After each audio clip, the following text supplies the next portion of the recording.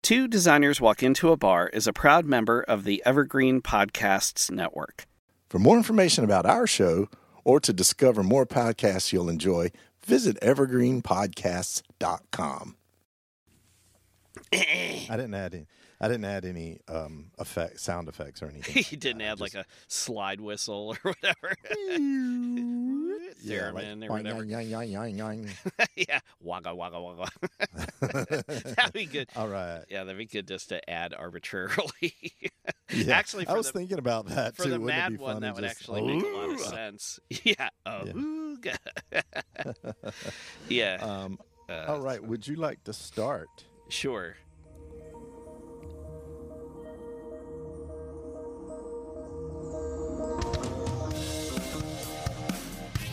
Hey everyone, it's Elliot.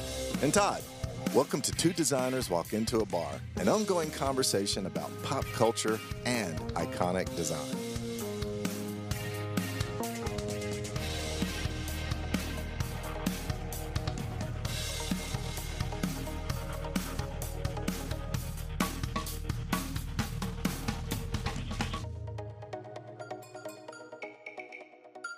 They say comic books are our contemporary version of mythology. And that those stories and characters reflect our aspirations and values back to us through their pages. Well, if that's the case, then what did the gizmos and novelties being sold via mail order in those same books represent? See, this small collection of episodes tackles the themes of education, self-improvement, and humor, of pitting two popular products against one another to see which will claim the prize of being the better deal. So sneak one of your dad's beers from the garage, dig out the quarters in your piggy bank, and join our conversation as we welcome you back to the bar.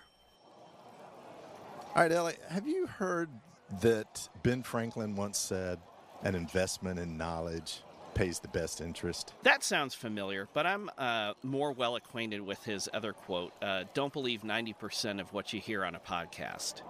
Well, that one's probably more accurate anyway. In the spirit of the first sentiment, we're going to discuss two educational products that were found in the pages of comic books for literally decades. Oh, yeah. So today we're pitting two family favorites against one another. Sea Monkeys versus the Ant Farm. Oh, yeah. So buckle up. We're about to learn a thing or two. All right, Todd. Speaking of learning a thing or two, yes, I'm going to hit you with a word that you probably never heard before, and I'm going to ask you if you know what this word means. Are you ready? Okay. All right. Formicarium. Formicarium? Oh, okay. I'll spell it. Okay? Well, can you use it in a sentence? Todd doesn't know what formicarium means. That is a good one. Okay. I think it must have something to do with aquariums because of the carium part. My guess is, since it's a difficult word that no one's ever heard of, it probably has something to do with researching things in an aquarium. Yeah, you're dancing around it, absolutely. Oh, okay. All right, what is it? Yeah. In fact, it's just a really fancy name for what later became known as an ant farm. Oh, I got it. Yeah. Ant farm is so much easier to market. It is. Well, especially because the formicarium was from across the pond. It was originally a French word, you see. A French scientific word. Yeah. Yeah, enchanté. Okay. So let me give you a little bit of background on the ant farm beyond its rather prestigious beginnings in Western Europe. Okay. So in the late 1800s, there was a French entomologist named Charles Genet, Janet, and he decided to take his formicarium and exhibit it in Paris at the Exposition Universelle in the year 1900. All right? That sounded so beautiful the way you said that. Well, thank you. 2 years of high school French coming back, paying dividends right now. And I do know what an entomologist is. That's a person that studies bugs, right? Yeah, exactly. Okay. Exactly. All right. Just as anyone listening knows that you're bugging me right now when I'm trying to teach you Oh, something. okay. I need to stop being an entomologist and leave you alone. That's right. He's a lip-flapping entomologist. Genet's invention actually got him a chevalier, or knighthood title, Ooh, stop. in France's Legion of Honor, right? So this is good, right? This guy brings an ant farm. It's 1900, brings an ant farm, shows it to the world. Boom, right? However, being an entomologist, he wasn't the best businessman. So he never applied for any kind of patent, and he never really attempted to market his invention because he saw it as something scientific. Right. You know, it was really more of a curiosity, or for him, something that would exist in his lab. Okay, so he never thought he would sell these in any way. Yeah. Okay. He invented it, quote unquote, in terms of bringing the ant farm into the world, so to speak. But obviously, it's not how the ant farm got into the back of comic books. Okay. I'm not sure how many comic books this guy ever read. That's right, because he was a chevalier. I'm not sure you can be a chevalier and then read about Le Batman.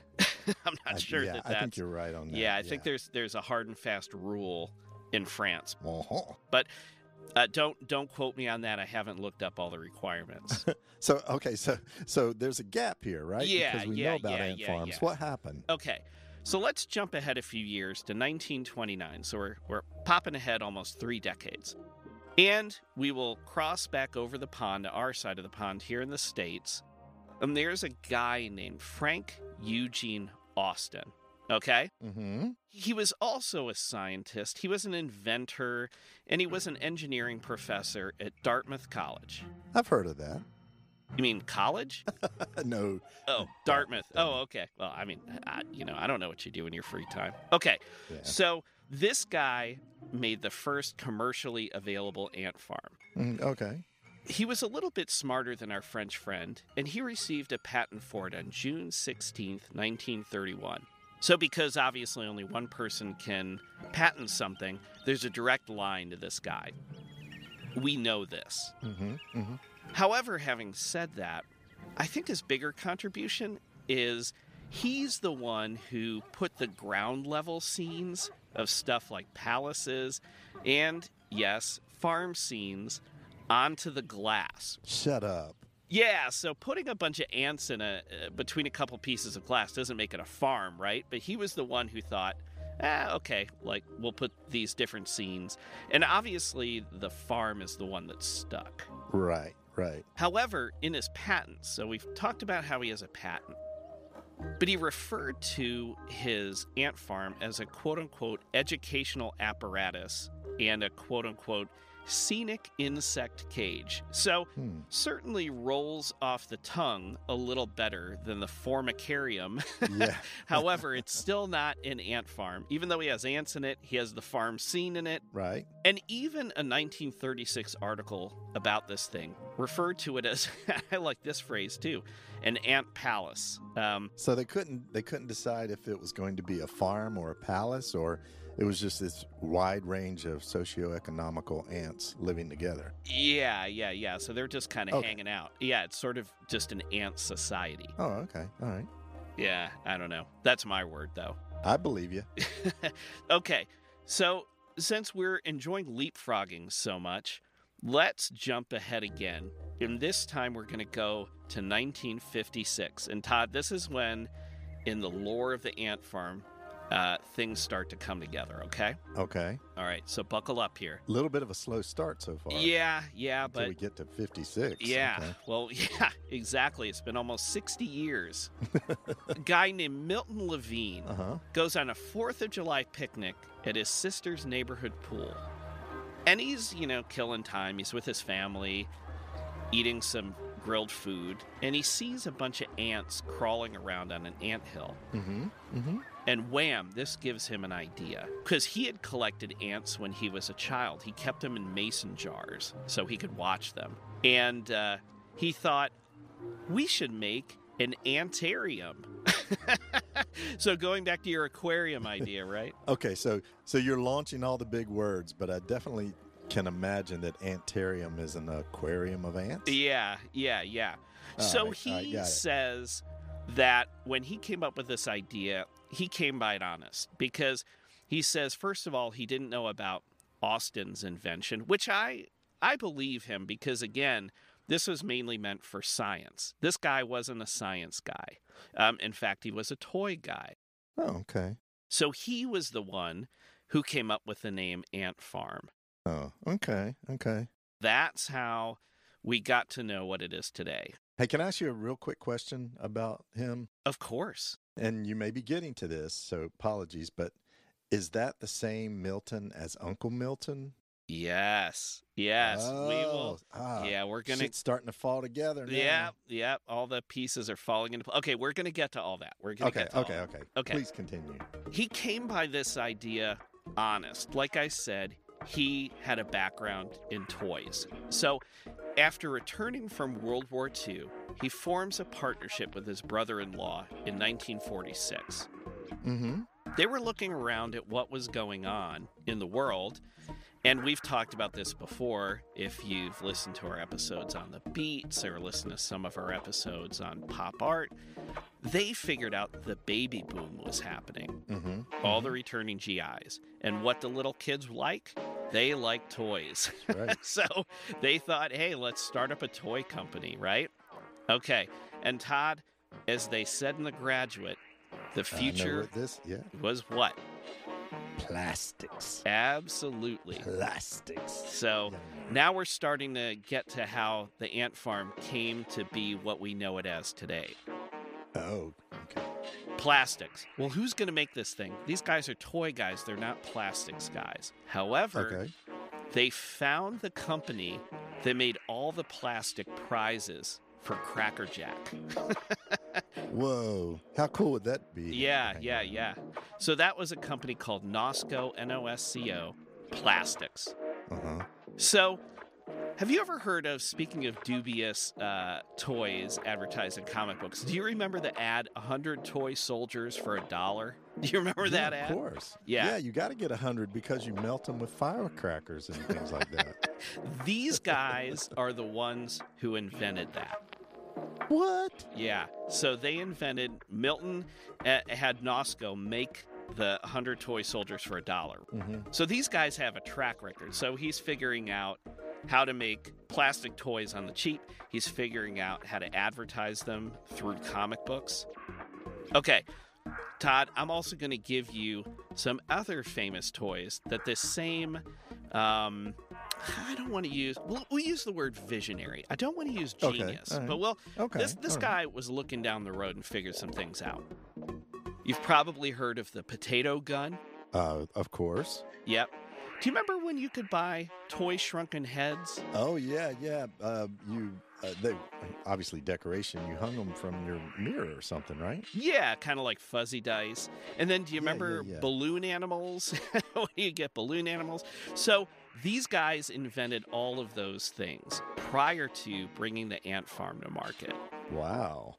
So they have a track record. So they figured some things out, right? Mm-hmm. So unlike the one guy who never got a patent for it, the other guy who did get the patent for it but then never decided to market it, mm-hmm. These guys were hitting the ground running with the ant farm, right? So thank goodness for 4th of July picnics. That's right. Okay, so back to the ant farm itself. So we have some pictures of ant farms on our episode page for anybody who when we just use that phrase, it doesn't immediately pop in your head what it is. The green plastic base, the clear top, the green horizon line with the farm scene and all this sort of thing. Mm-hmm. The original ant farms were sold for $1.29. And Todd, if you know anything, and listeners, if you know anything, I always try to figure out what that means in today's dollars. Okay. Is it a bargain? Like, was $1.29 a bargain? Right. I will leave that up to you. That would be about $14.56 today. Wow. I mean, I think that was pretty good. Yeah, maybe. I don't know if I would buy an ant farm for that much, but I may have had the experience of it being cheaper. So no, my experience is jaded. Yeah. So it was 6 inches by 9 inches. All right. So it was a little bit, smaller than probably what we think. Now, here was the biggest problem. Ants are animals. Ants are living things. Yeah. And these ant farms would either go through the mail or maybe they would, in some cases, be sold in stores. But you didn't know how long they were going to be on the shelf. So it didn't come with any ants. Oh. So this was the challenge, right? Because kids would get excited. They would go and they would get this ant farm. They would unbox it, had everything in it to be successful. Except the ants. Except the title of the product. Yes. So, yeah, you basically got the farm. I don't think that's where the phrase bought the farm came from, but yeah. I think I'd like to order a $14.56 blank farm, please. Right. So what happened was there was a coupon inside the kit. And then the kid had to mail the coupon back to the company. And then they would send along 25 ants, which arrived in a vial a few weeks later. All right. But this is something interesting I found out. They could only legally ship worker ants. So if you think about insects, we're probably much more familiar with bees. And now there's a queen bee, and then there's the worker bees that support the queen. Well, ants work the same way. But queens, apparently, to this day, in fact, can't be shipped across state lines because it has to do with the ecology. If that queen were to get out, it could screw some stuff up if it were a non-native species, I guess. As a result of this, ants, just like every other living thing, have a certain lifespan. Right. So the workers essentially, for lack of a better phrase, work themselves to death, and then they die after 1 to 3 months. If they last over 90 days, man, you're in bonus time. Wow. Yeah. Yeah. Do you think they ever ask each other, "The hell are we working for? There's no queen here." Right. I think they were Joe, digging escape tunnels. I think it was very Shawshank Redemption. Maybe instead of a farm, the scene should be of a prison yard. Ant prison. Yeah. So Ant penitentiary. Get this. You mentioned Uncle Milton, right? Yes. Okay. So based on the ant farm's success, he renamed his company Uncle Milton Toys. And this was a great quote I dug up. Pun intended, Todd. With all these ants, I must be an uncle. Okay, so the obvious question is, where'd he get all these ants? Right. Was he just leaving donuts out in his just in the leave break a room donut out one day and then you've Uncle got Milton's 1,000 Toys and hoping for the best. All right, so this is you'll love this. This is great. Okay, so in the beginning they have this plastics company making the ant farms, but there's just one problem. They have to figure out where to get some ants, right? So this is so funny. So they take out ads in local newspapers, and the headline is "Ants Wanted." And they're offering a penny per ant, right? Now, again, I assume that the queens would be buried so far and never come out that wasn't something they worried about. I don't know how you tell them apart. But I guess, they stayed in business, so whatever it was, it worked. All right. So ants wanted. So there's ants everywhere. There are ants by his sister's pool, right? So people can easily find ants. So he was deluged by people holding jars filled with ants. So they're coming in. So one guy comes in and he has an enormous container and he wants $50. And so we know that a $1.29 translated into roughly $14.50. So $50 was no small amount of money back then, right? And so Milton says, well, how do I know that there's 5,000 ants in there, so I should pay you $50? The guy got so upset, he dumped the entire container on Milton's desk and said, "You count them," and then he stomped out. So you just gave them away? Yeah, I know. That's what I thought. I was like, man, you just, all your hard work was for naught. They're free-range ants at that point. At that point. Yeah. Yeah, I think maybe the guy was secretly an exterminator. I don't know. Okay, Todd. So they say timing is everything, right? Mm-hmm. So Milton sold thousands of ant farms a week once he began to advertise on television. This is the other thing after World War II and into the 1950s was the advent and crazy growth of television, which you and I have talked about before. What were the shows that were moving the ant farms? Merv Griffin's show, Johnny Carson's show. Okay, you'll love this. We're always excited about music and pop culture. Milton made an executive ant farm for American Bandstand's host, Dick Clark. What? All right, and then get this. He explained the ants' daily routine to Sherry Lewis and her popular puppet Lamb Chop. You remember Sherry Lewis and Lamb Chop? Yes. Oh, my goodness. He also had a son, and his son runs the business today. Okay, so his son gets in on the act. So his dad books him on after-school children's TV shows so he can hawk the family product. And get this, they even built a 12-foot plexiglass-walled ant farm for the 1964 New York World's Fair and a walkthrough version for the 1962 World's Fair in Seattle. Does that seem familiar? Whoa. It does. Imagine how cool that was, because that was the same World's Fair that the Union 76 ball sign premiered. Yep. And we have an episode about that, right? We do. But I don't think ants figure into it at all. Well, no, we didn't talk about the ant farm there, but dear listener, go back and listen to episode 10 if you want to hear a little more about 1962's World's Fair. So Milton, he lived, in spite of the ant infestation, he lived a long time. He died in 2011 at age 97. Wow. Yeah. And by then, over 20 million ant farms had been sold. And the clip at the end of his life was about 30,000 sales per month. In 2011. Yeah. Wow. So I guess comic book advertising works, right? Or at least when you also push it on the TV.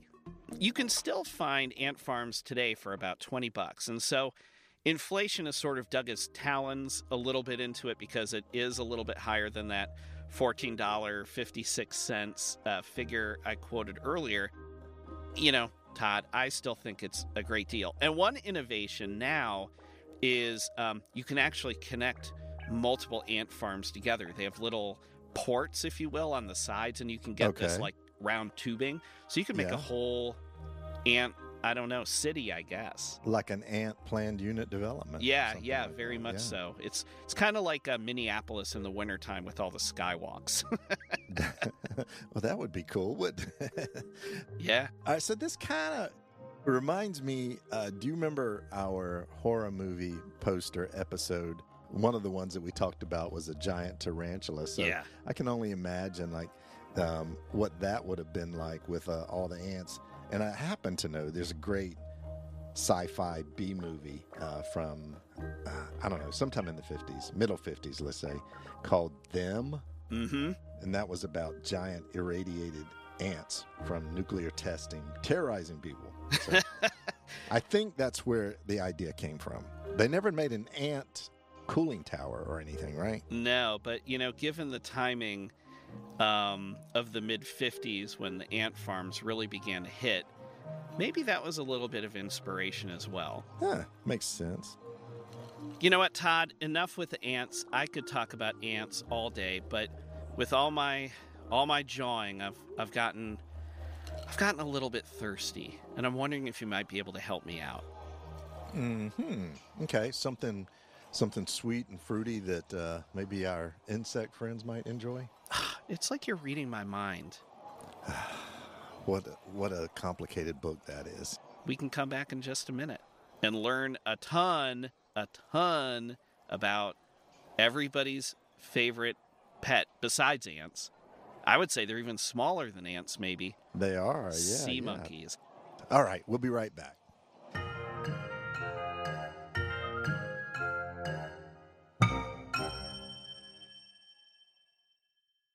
Hi, I'm Emma. And I'm Joe. And we're the Professional Book Nerds. 2 Mondays a month, we interview authors and talk about their upcoming books, what drives them, and their go-to order at the cafe. On Thursdays, we share recommendations and dive into topics readers face, like how do I actually read the books on my to-be-read list?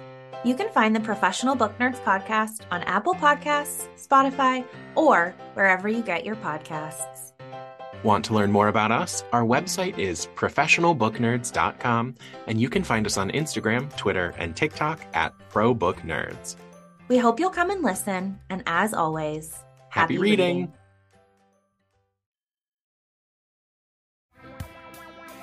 Hi. We want to take a moment to mention that if you're enjoying this episode, we have an archive of topics ranging from the Olympics to movie posters, Think Ghostbusters, iconic images, think Bigfoot, punk music, the Ramones, Saturday morning cartoons, the Pink Panther, and failed products like OK Soda. Visit our website at twodesignerswalkintoabar.com for full episode notes and visuals, the latest blog content, and to sign up for our newsletter. Follow us on social media. We can be found on Facebook, Instagram, Twitter, LinkedIn, and YouTube. Find the links on our website or search using the phrase 2 designers walk into a bar. Most importantly, leave a review on Apple Podcasts. It helps more people like you find podcasts like this. And tell a friend about us. Send them a link to our podcast from your listening platform of choice. And if you're inclined, buy our merchandise. Stickers, coasters, magnets, t-shirts. We're designers. We make good stuff, and it helps support the show. Get in touch. Use the contact form on our website or send an email to hello@twodesignerswalkintoabar.com. We read every message we get. Honest. And we're available for speaking gigs. Email us to learn more. Okay, now, back to the bar.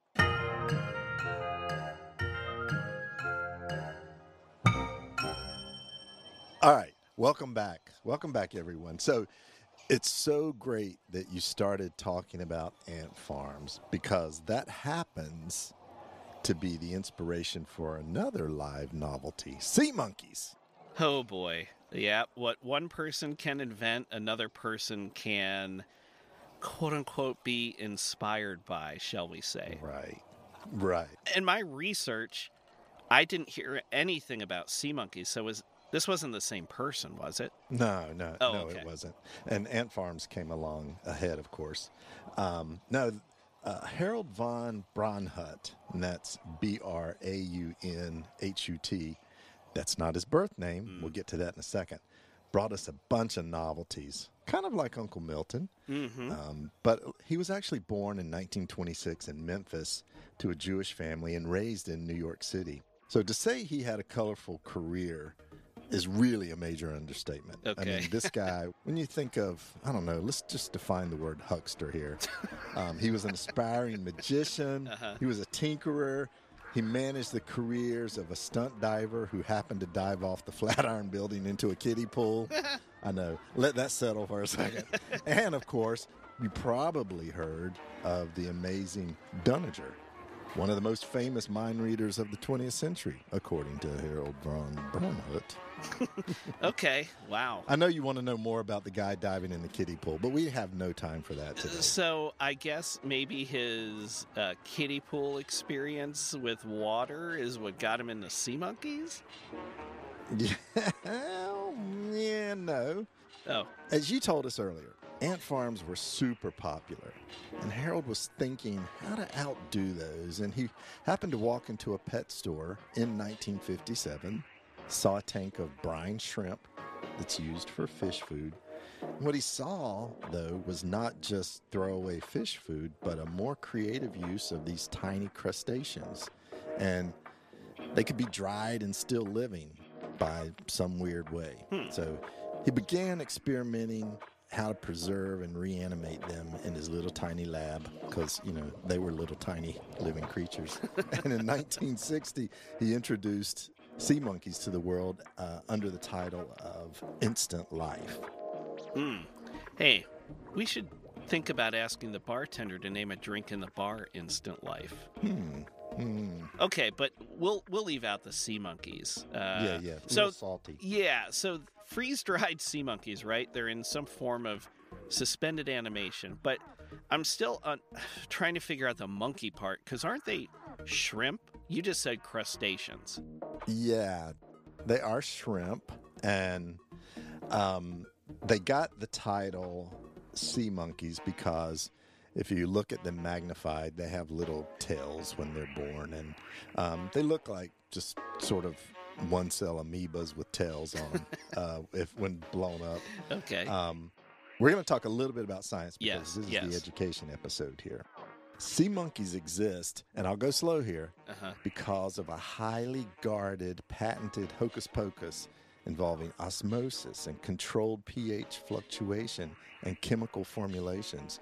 And as you noted, yeah, there are hybrid brine shrimp eggs immersed in a secret medium.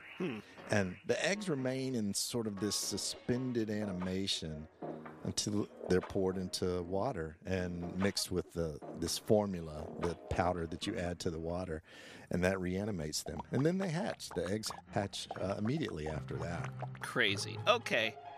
So this guy has his tiny lab. Instant life indeed. Okay.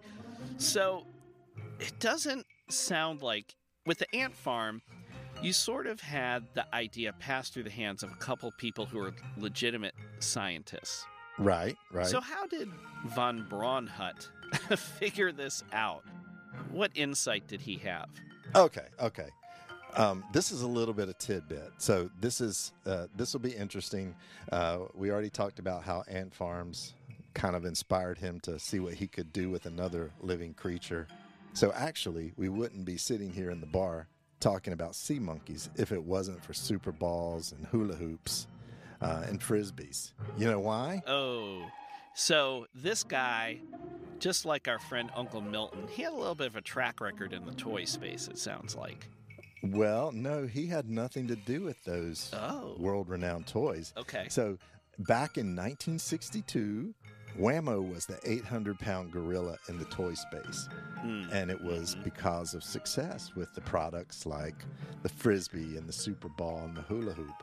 So thinking that they had nailed the next massive toy hit, they introduced this thing called Instant Fish. Okay. And these were tiny killifish that they discovered in Africa. They could survive without water for like long periods of time. And then when water is added, they're reanimated and hatch. And they grow into a full-blown fish, not a, microscopic bug-looking thing. You're throwing a lot of animals at me. Killfish, Okay. 800-pound gorilla. A little bit of a size issue here. 800-pound gorillas did not hatch after you poured water on them.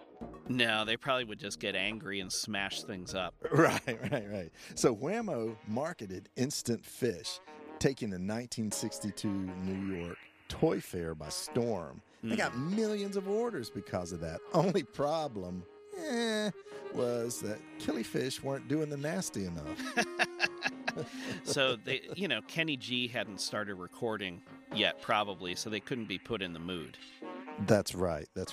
So the problem is Wham-O couldn't get enough eggs in a fast enough time to match the demand, and they had to end up issuing millions of dollars in refunds. They didn't have a guy coming in with 5,000 eggs, dumping them on someone's desk. And he's like, count them shrimps. That's right. So on the heels of that massive marketing debacle comes Harold von Braunhut with his dried aquatic life, right on the heels of it. So all he got at that time was a bunch of slamming doors in his face. No retailer wanted to touch a product that involved instant life anymore. So he decided to market the product direct to kids. And that was how he came across putting it into the back of comic books. Yeah, so without the disappointing Instant Fish, we wouldn't know about these ads, really. He's smart, right? Yeah. So if the parents remember this, just leapfrog the parents and go directly to the kids. The kids don't know about the instant life thing. All they know is they want fun things like sea monkeys. Yeah. They want little toy things. Yeah. And so, as you already pointed out, they're tiny little baby brine shrimp, and they grow. You know, they have kind of a fragile life, but they can grow. I actually had sea monkeys that lived for 2 years, and the only thing that took them out was being dumped down the toilet. So Wow. they do grow. Yeah. So okay, and I think what is most well known, these things were represented in these great comic book ads. Oh, yeah. Right? These little flecks, these little tiny things that you could start to see. They required some imagination to actually sort of build the mythology around sea monkeys. And luckily, the folks at Sea Monkey HQ gave us these great ads. So to read one, it says, ahem, enter the wonderful world of amazing live sea monkeys, and so eager to please, they can even be trained. So, Whoa. Hold on. Pump the brakes for a second. okay. How can these things be trained? Well, they follow light. So you could Uh, have a flashlight, and they would be like, what's that, a flashlight? I mean, I don't know if they really said that, but they just went to the light. oh, yeah. You didn't have little like bubbles that made little sounds when they hit the surface. Okay. Yeah. So Yeah. trained. I think that's a little bit of a stretch. Yeah, I mean, I think we would all agree that these great sea monkey ads, they were all a little bit of a stretch in the representation. You know, as just, I'm sure everyone has seen, but to recall, they were like these bulbous belly, kind of putty colored, like silly putty colored, actually. They had 3 prongs on their heads. And of course, Mom, Sea Monkey, she had blonde hair and she wore makeup because she was fancy. And then they would play catch and leapfrog and just, you know, frolic around. Yeah. So they sounded like the Kennedy family of the underwater realm, I guess. I don't know. Yeah, that's right. That's what they did. Of course, the real sea monkeys look nothing like that, Right. because you know, kids were using their imagination and being fed these drawings. And one of my favorite things that I saw, and we're going to post this on one of the ads, they even used this life drawing. I say that in quotation marks, of course. The copy reads, "Here's proof they're real. Life drawings made from actual photos." And it was like a bug-looking thing, right? That was gigantic in the drawing, but it was authentic because someone drew it. It's kind of like the courtroom sketch of animal drawings or something. Yes, yeah, That's that's great. exactly what it was. That's exactly what So it was. okay, so it's an illustration. These kids are being asked to use their imagination in multiple ways, apparently. So maybe fact-based, but also probably a little misleading, right? Well, yeah.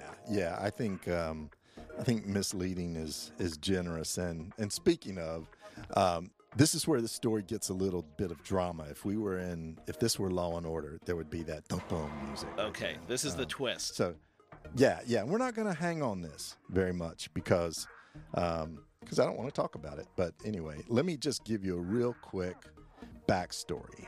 Harold Bronhut, he had actually added the Von to his name in the 1950s. You know, I said he was born into a Jewish family. Yeah. And he did that to distance himself from his Jewish family and unfortunately align himself with white supremacist groups like the Aryan Nations and even buying weapons for the Klan. So how's that a turn? Yikes. Yeah, slightly less bubbly, shall we say, than the Sea Monkeys. Okay, Yeah, so yeah.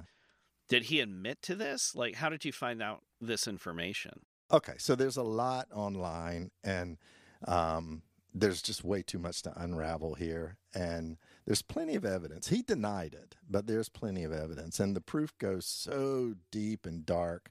We'll post some articles for our readers to decide, but it's just crazy that this is the same guy that sold billions of these tiny little, you know, creatures, these tiny little shrimp, and that brought joy to so many generations, that generated the fan sites of sea monkeys. There was even a television series in the 80s, I think, late 80s, of sea wow. monkeys. And here's an interesting little, how you're going to tie some pop culture things together. Okay. One of the stars of the TV series, a guy that played one of the 3 sea monkeys on the show, it was a guy named Sean Whalen. And the name may not sound familiar. He's an actor, and he actually, do you remember the Got Milk ad? The Aaron Burr, the very first one that captivated everybody? Yeah, the guy was eating peanut butter and no one could understand him. Yeah. So that was Sean Whalen, who was eating peanut butter and kept going, couldn't answer the call. So yeah, so many things. He had a career after the Sea Monkeys TV show, for instance. How about that? All the milk you could drink. That's right. So in addition, there were action figures, which I'll post pictures of on the episode page. There was even a video game. And check this out. Even astronaut John Glenn took 400 million sea monkeys into space with him in 1998. About that. I bet they didn't set those free up there either. So did someone just sneak those into his luggage, or did he do it on purpose as a science experiment? I don't think you can hide 400 million sea monkeys, can you? Probably not. All right. Okay. So, knowing what you know now, Yeah. which one of these would you buy today? Huh. People might think, Todd, that I'm being a little bit biased, but Mhm. I don't have firsthand knowledge of sea monkeys. My brother had them. I did not have them. And yeah, I remember them fluttering around, and it kind of became a little bit of almost like a water-filled paperweight.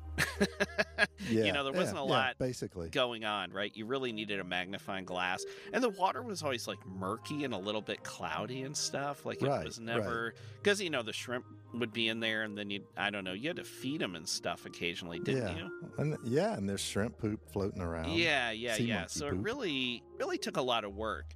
Whereas something like an ant farm, you could kind of see what was going on much more easily. And also there was, the farm scene. There was no like monkey bars or anything for the sea monkeys to play on.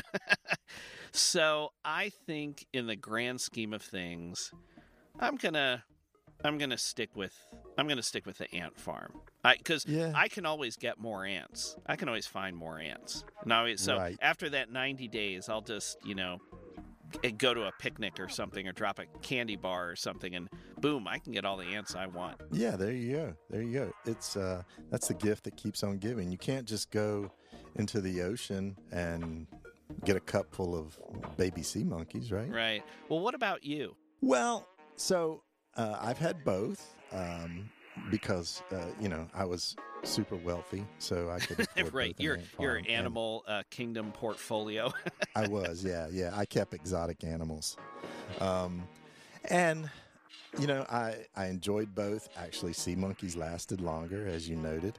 But knowing what I know about the inventor, I just don't think I would buy them now. I think, I enjoy both, but I think I would err on the same side as you. I would go with the ant farm, because it's still fascinating to watch and practical, as you said. You can find more ants. But sea monkeys are cool, like I love the ads, and there's a lot of coolness that goes along with sea monkeys. Yeah, the ads were certainly more fantastical with sea monkeys than with an ant farm. It's not like they showed the ants, driving small tractors or something like that. That would be so cool. That Wouldn't would great actually if they- would be great if you could buy an if ant they wore tractor. like little ant overalls and stuff. Well, maybe that's what we need to do if this podcast thing doesn't work out. We could get in the business of making ant tractors and ant overalls. Yeah, for ant little farm. tiny ant overalls and, Yeah. ant tractors and ant plows. I think the Little lesson bitty is we ones. just need to find the company currently making the Cracker Jack prizes and give them a call. Well, speaking There you go. of Great idea. communication, giving someone a call or writing someone an email, listeners, we would love to know which choice you would prefer.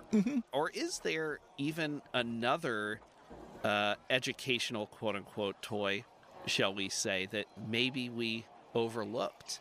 Is there something else Because there's that you would choose? bunches of them. Oh, right? yes. I would argue any one that you ordered, regardless, it will provide some sort of learning experience, even if that's becoming acquainted with the swindle. Yeah, it would teach you to not buy that thing again. Exactly. Hey, Todd. Yes. Speaking of a swindle, the drink that you were so kind to get me a little bit ago has run a little bit low, and I'm wondering if you could maybe dip into the wallet and, looking at your Sea Monkey fund, maybe pull out a couple extra dollars and transfer that money over into Elliot's Bar Tab fund. See, I know whenever you start a sentence with, hey, speaking of, blank, blank, blank, that I'm going to get the swindle. But, all righty. Let's leave for now, and hope you enjoyed the beginning of this little mini-series, and we have some more fun coming up next. We do. I think we can give people a peek behind the curtain. Okay. So this theme was education. Yeah. And the next one is going to be self-improvement. Yes. Yes. And I bet, listeners, you could guess at least one of the things we're going to be talking about. If you have an idea, shoot us a DM or send us a comment. We'd love to hear your guesses. Yeah, absolutely. All right. We'll talk soon. All right. Bye.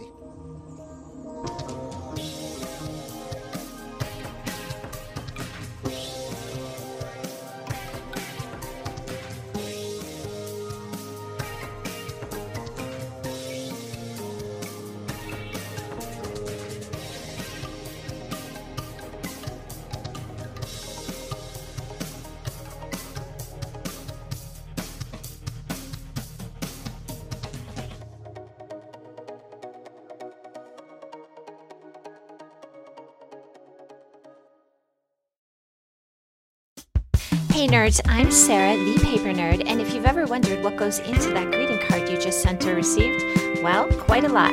Get your paper fix on the Paperfold, where I host an enchanting mix of personalities and players, all nerding out on my favorite topic, stationery. From the designs of our snail mail communications to the precious space created when two people correspond, there's a lot to cover. So come grab a seat in the stationery community's only 5-star paper salon, the Paperfold, now part of the Evergreen Podcast Network. Two Designers Walk Into a Bar is a proud member of the Evergreen Podcasts Network. For more information about our show or to discover more podcasts you'll enjoy, visit evergreenpodcasts.com.